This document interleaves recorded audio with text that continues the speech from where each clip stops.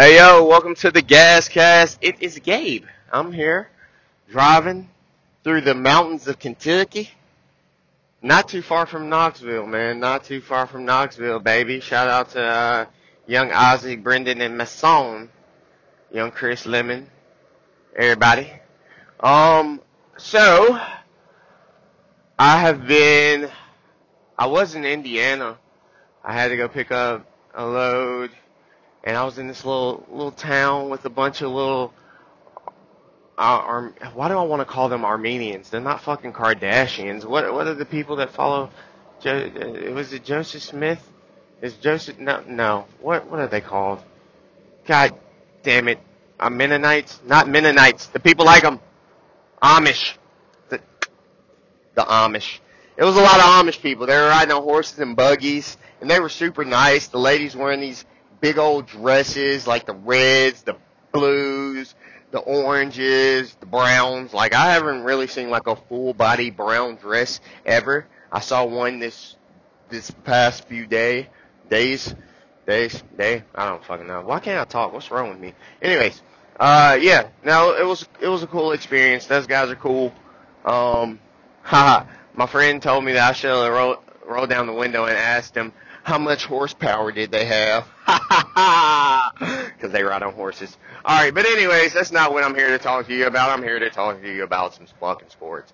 As you are aware of by now, I am sure, the Milwaukee Bucks, the Milwaukee Walkie-Talkies, captured the NBA Finals championship over the Phoenix Suns. The Phoenix Suns, their sun has set, and they are back at home or in Cancun crying because the sun's shining on Milwaukee. Shout out to Giannis Antetekoumpo, beasting, having probably the best finals closeout game in the history of finals closeout games. 50 points, hit 17 of his 19 free throws, hugely surprising. But the most impressive thing about that game, well, other than the free throws, was him having some moves, man.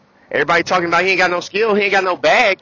Giannis hit mid-range shots. He knocked down a three, hit a couple of jump hooks. I mean, he just made it happen. He made it do what he does. He made it happen all over the court. And then defensively, he was a monster. 5 blocks. Really probably should have had maybe 7 or 8 of them. Shots being called off or called goaltends, whatever. But huge on the defensive side. And then for the co-stars, offensively, they didn't play great. I know at one point in the game, Giannis was like 12 for 21 from the field, and everybody else on the Bucks team was like 14 for 44. Not good enough, but apparently good enough because Giannis just beasted. He did his thing. But on the defensive side, Drew Holiday, Chris Middleton played fucking fantastic. Drew Holiday had one of the most amazing steals I think I've ever seen. So Devin Booker had the ball at around maybe like right below the three-point line, right there at it at least. And I believe that he jabbed left and then went to his right. Now, Drew Holiday, you can anticipate things. Obviously, he anticipated this play, but it wasn't just they anticipated. I mean, if he could read Devin Booker's mind, it would have been too slow for what he did. It was like he jumped into the future, knew exactly where Devin Booker was going to be. And as soon as he dribbled the ball right, Drew Holiday literally just carried the ball. It was like a quarterback handoff where instead of like the quarterback handing the ball off to the running back's stomach, basically Booker bounced the ball, and whenever the ball was coming back up to his hand, Drew Holiday had it in his stomach and was headed the other way. It was one of the most impressive steals I've ever seen. It's the most impressive steal that I can remember seeing. Like, of course, somebody can cross over and you can, like, pick him from the other way. That's kind of anticipation. But this man, it was like he moved into the future and was there. He was just there and took the ball. So, an excellent defender. Drew Holiday, is he like a top 5 defensive point guard of all time behind, like, guys like Walt Frazier and, of course, Gary Payton, Michael Jordan, guys like that? Muggsy Bogues? Maybe. But excellent performances on the defensive end. Bobby Portis, the spark of that team, a guy who I believe If Chris Middleton is having a good game, they'll probably win because Giannis is that dominant. All he needs is a little bit of help. But if he's not having a good game, he does offer you something defensively. But as far as like importance to the team, I believe Bobby Portis is the second or third most important player on that team. Giannis, obviously, number one. You get Drew's defense, of course, very, very important. But Bobby Portis' energy coming off the bench, it was amazing. It was infectious. It had the crowd going wild. It had his team playing up to their peak potential, really. And it especially helps whenever it's not just his energy, but he's providing production. He scored, I believe, in the double digits last game. So he was awesome for that Milwaukee team. On the other side for the Suns, they just came up short, man. They just came up short. Chris Paul, he played decently. Devin Booker played well enough, I guess, but they couldn't do anything with Giannis. Them losing Dario Saric, no extra defender to help on the inside whenever DeAndre Ayton would get into some type of foul trouble. So Ayton had to not be in foul trouble. He couldn't play as aggressively as he would like to play, and Giannis basically just ate his lunch. So it's nothing really you can do there with that, but that was just the fact of life. So how does this affect things? Does this keep Devin Booker being the quote-unquote best shooting guard in the league? Like I said before, which I'm not sure if I said it on this podcast or not, but I believe that James Harden moves over to the one. We'll consider him a point guard. Kyrie, if he moves over to the two, I think Kyrie is the best shooting guard in the league. But just out of the shooting guards, so you have D-Book, Donovan Mitchell, Bradley Beal, Zach LaVine, guys like that. D-Book's not that great at defense, but really none of those guys are particularly great at defense. They're just really good at scoring. Would I have Devin Booker as the best shooting guard in the league behind Kyrie Irving?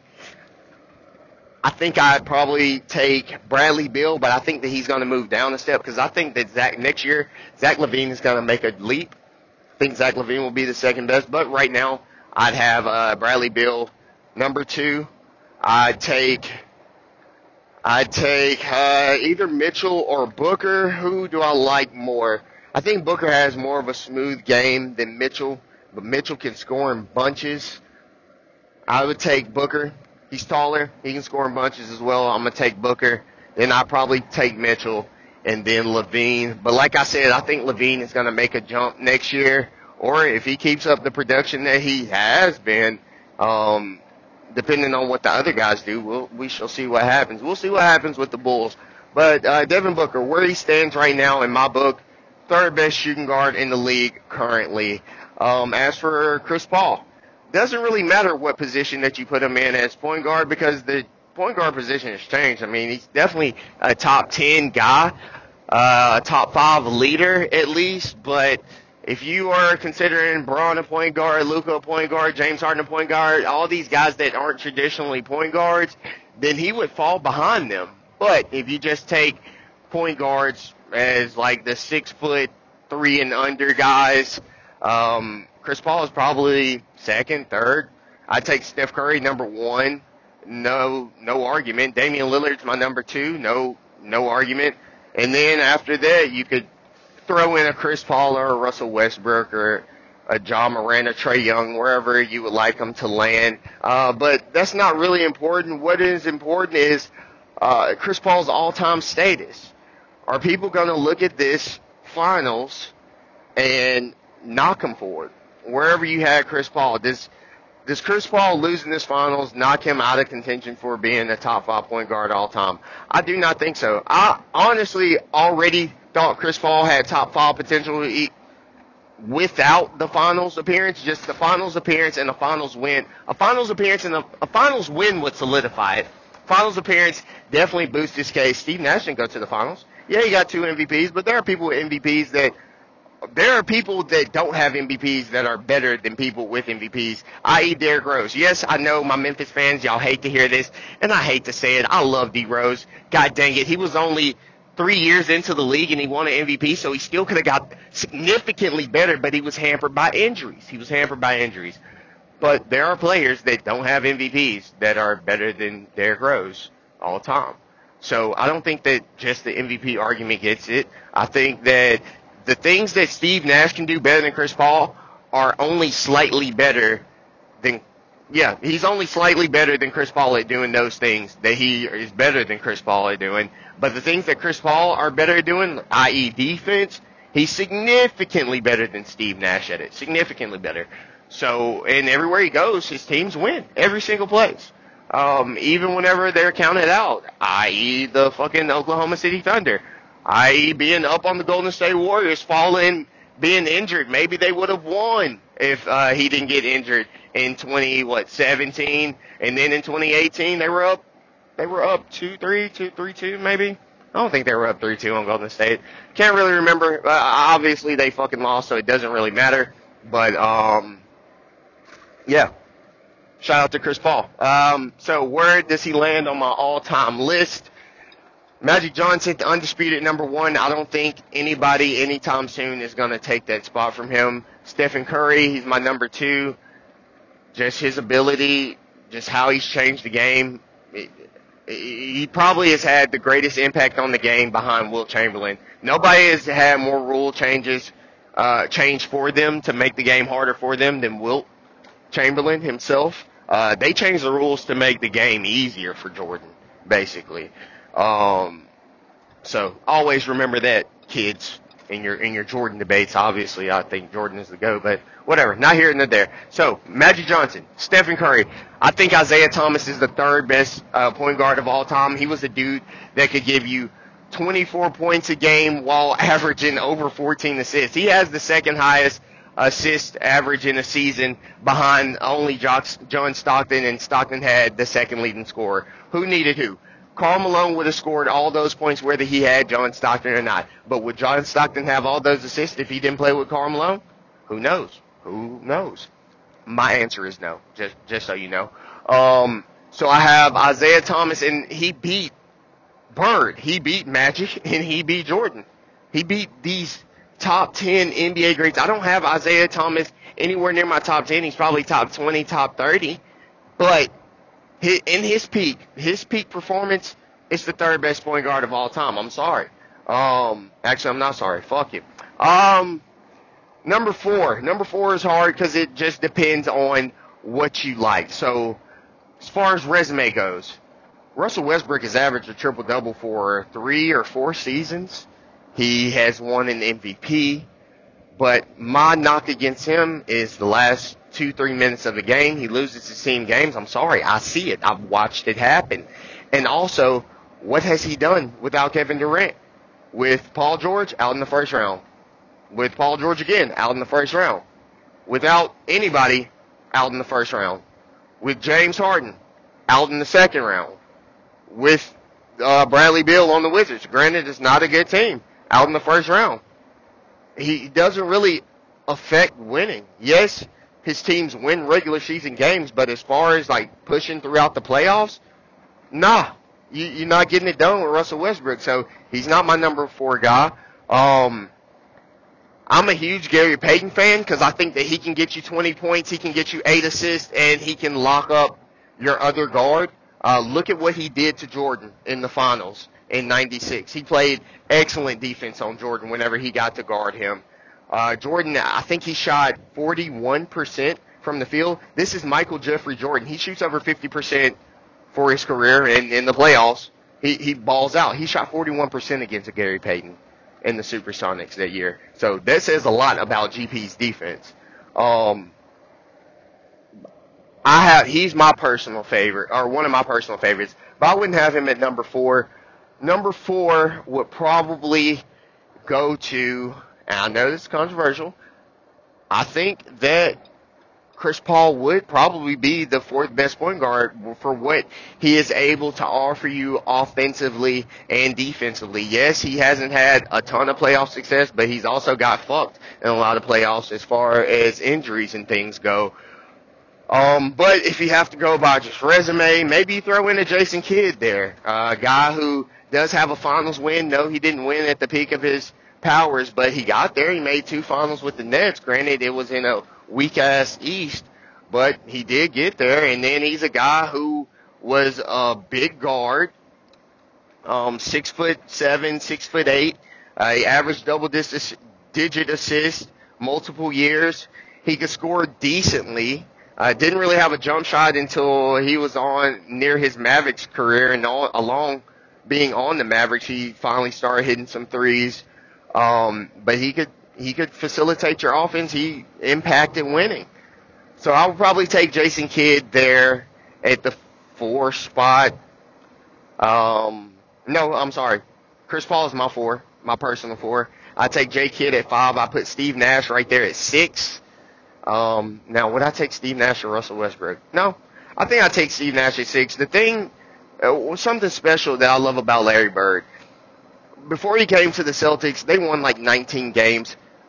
His first year, his rookie year as a Celtic, they won 50. Steve Nash had a similar effect on his team. I don't think that they had a negative record whenever he did not play. And before he went to the Phoenix Suns, with relatively the same roster, they won like 20, 30 games. His first year on that Suns team, they won 30 or in between 50 and 60 games. That's impact. That is very important. He went, I believe, like 6 years basically averaging 50, 40, 90 from the field. Like a 14 points per game, 11, 12 assists per game. He definitely had impact. Not really that great on defense, but if you're putting out that much offensive production, then your defense, it's not that it doesn't matter, but it doesn't matter as much. So I'll probably take Steve Nash right there at 6, and I'll probably put Russell Westbrook at 7, but that would be my 7. I guess to round out 8, we go, I know Oscar Robertson, they say he's overrated. I kind of put the 1960s guys, pre-1980s guys off to the side, but if I had to, throw in Oscar Robertson in there, maybe a KJ. Stockton. I'm sorry, Mr. Stockton. I disrespected you there. I will put you after Steve Nash. No, I'll put you after Steve Nash. Sorry, the disrespect is real, but I'm sorry. I'll take you after Steve. And so that's 8. Oscar Robertson 9, and Gary Payton. I'm sorry, Gary. I'll put you. Yeah, fuck that. Move everybody down. After CP3 at 4, Gary Payton 5, Jason Kidd 6, Steve Nash 7, John Stockton 8, and then we'll throw in Oscar Robertson 9. Now Russell Westbrook 9, Oscar Robertson 10. So you guys just listen to me go through my point guard list. I'm sorry that was gruesome, but I was thinking it through, and plus I'm driving, so hey, split decisions here. Let's talk about Giannis for a little bit. Giannis Antetekoumpo. So, 2 MVPs, 1 Defensive Player of the Year. Could have won multiple Defensive Player of the Year awards. Could have won multiple, or a 3rd MVP, of course. The voters had voter fatigue. Nobody's won 3 straight MVPs since not the late great Larry Bird. He's still living since Larry Bird in the 1980s.